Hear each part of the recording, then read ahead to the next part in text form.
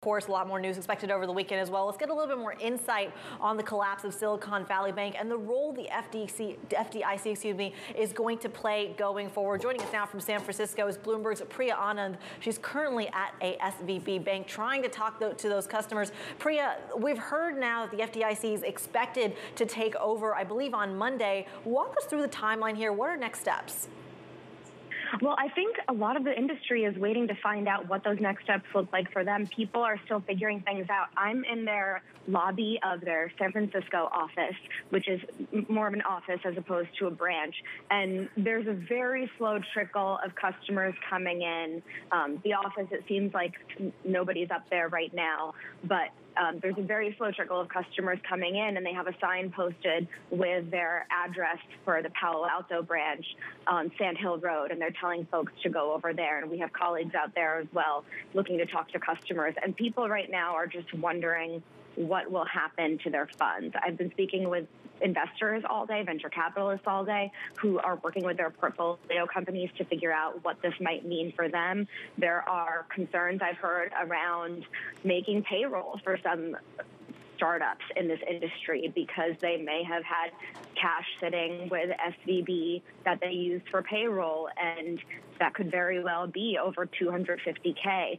So I think right now there's a lot of shock in the tech industry.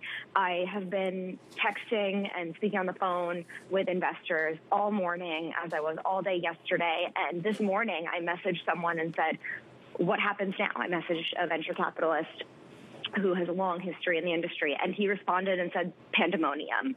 And I don't want to make it sound alarmist, but there are a lot of people wondering what happens now. This year was already looking very tough for startups in a tougher funding environment. Startups constantly need to raise money to keep going. And I've posed this question to everyone I've talked to today. You know, this seems like it's a very ominous sign in a year that people already thought was going to be tough, and nobody has disputed that. It seems like a very ominous sign for an industry that was already wondering what this year was going to look like. Is such sobering context, but really insightful, Priya. And maybe we should just remind people about how things have been unfolding. I mean, the good times within the tech industry just a couple of years ago helped to fuel the rise of Silicon Valley Bank. And it does appear that with all that capital coming in, there were some calculations made, I suppose, on whether or not interest rates would make a big move, and when ultimately that seemed to go against their own beliefs, then that forced this issue that we've been talking about this week, the reality of selling some of their securities at a loss to raise capital, the news about the stock sale, and the reaction within the VC community, their concerns around maintaining capital, very influential VCs speaking to their portfolio companies about getting out. Priya, can you just walk us through at least some of those steps that got us to this point that you've been reporting on? Yeah, I mean, well, so like you said, the past couple of years, money was flowing very easily in Silicon Valley. People were raising at very high valuations. Companies with, you know, sometimes sound business models, sometimes not, were easily able to raise boatloads of funds. That all sort of started to grind to a halt last year.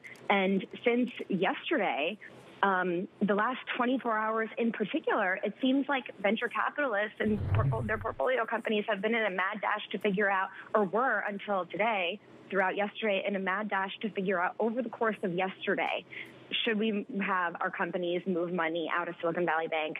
Should we have faith in Silicon Valley Bank, which is such a storied institution in this industry, right? I mean, they provide specialized banking services for startups. It's their bread and butter. As you can tell from it literally being called Silicon Valley Bank. And there started to, it seemed at one point yesterday, there started to be a bit of a herd mentality around, you know what, a lot of people are moving their money, and people are talking about moving their money. And VCs are advising their own portfolios to move their money. So I think other people started to look around and say, should we also move our money then? And it seems like that herd mentality has really, it kind of shows Silicon Valley everyone likes to talk about being a contrarian in the tech industry. And I think maybe this scenario shows us that there actually isn't that much contrarianism here.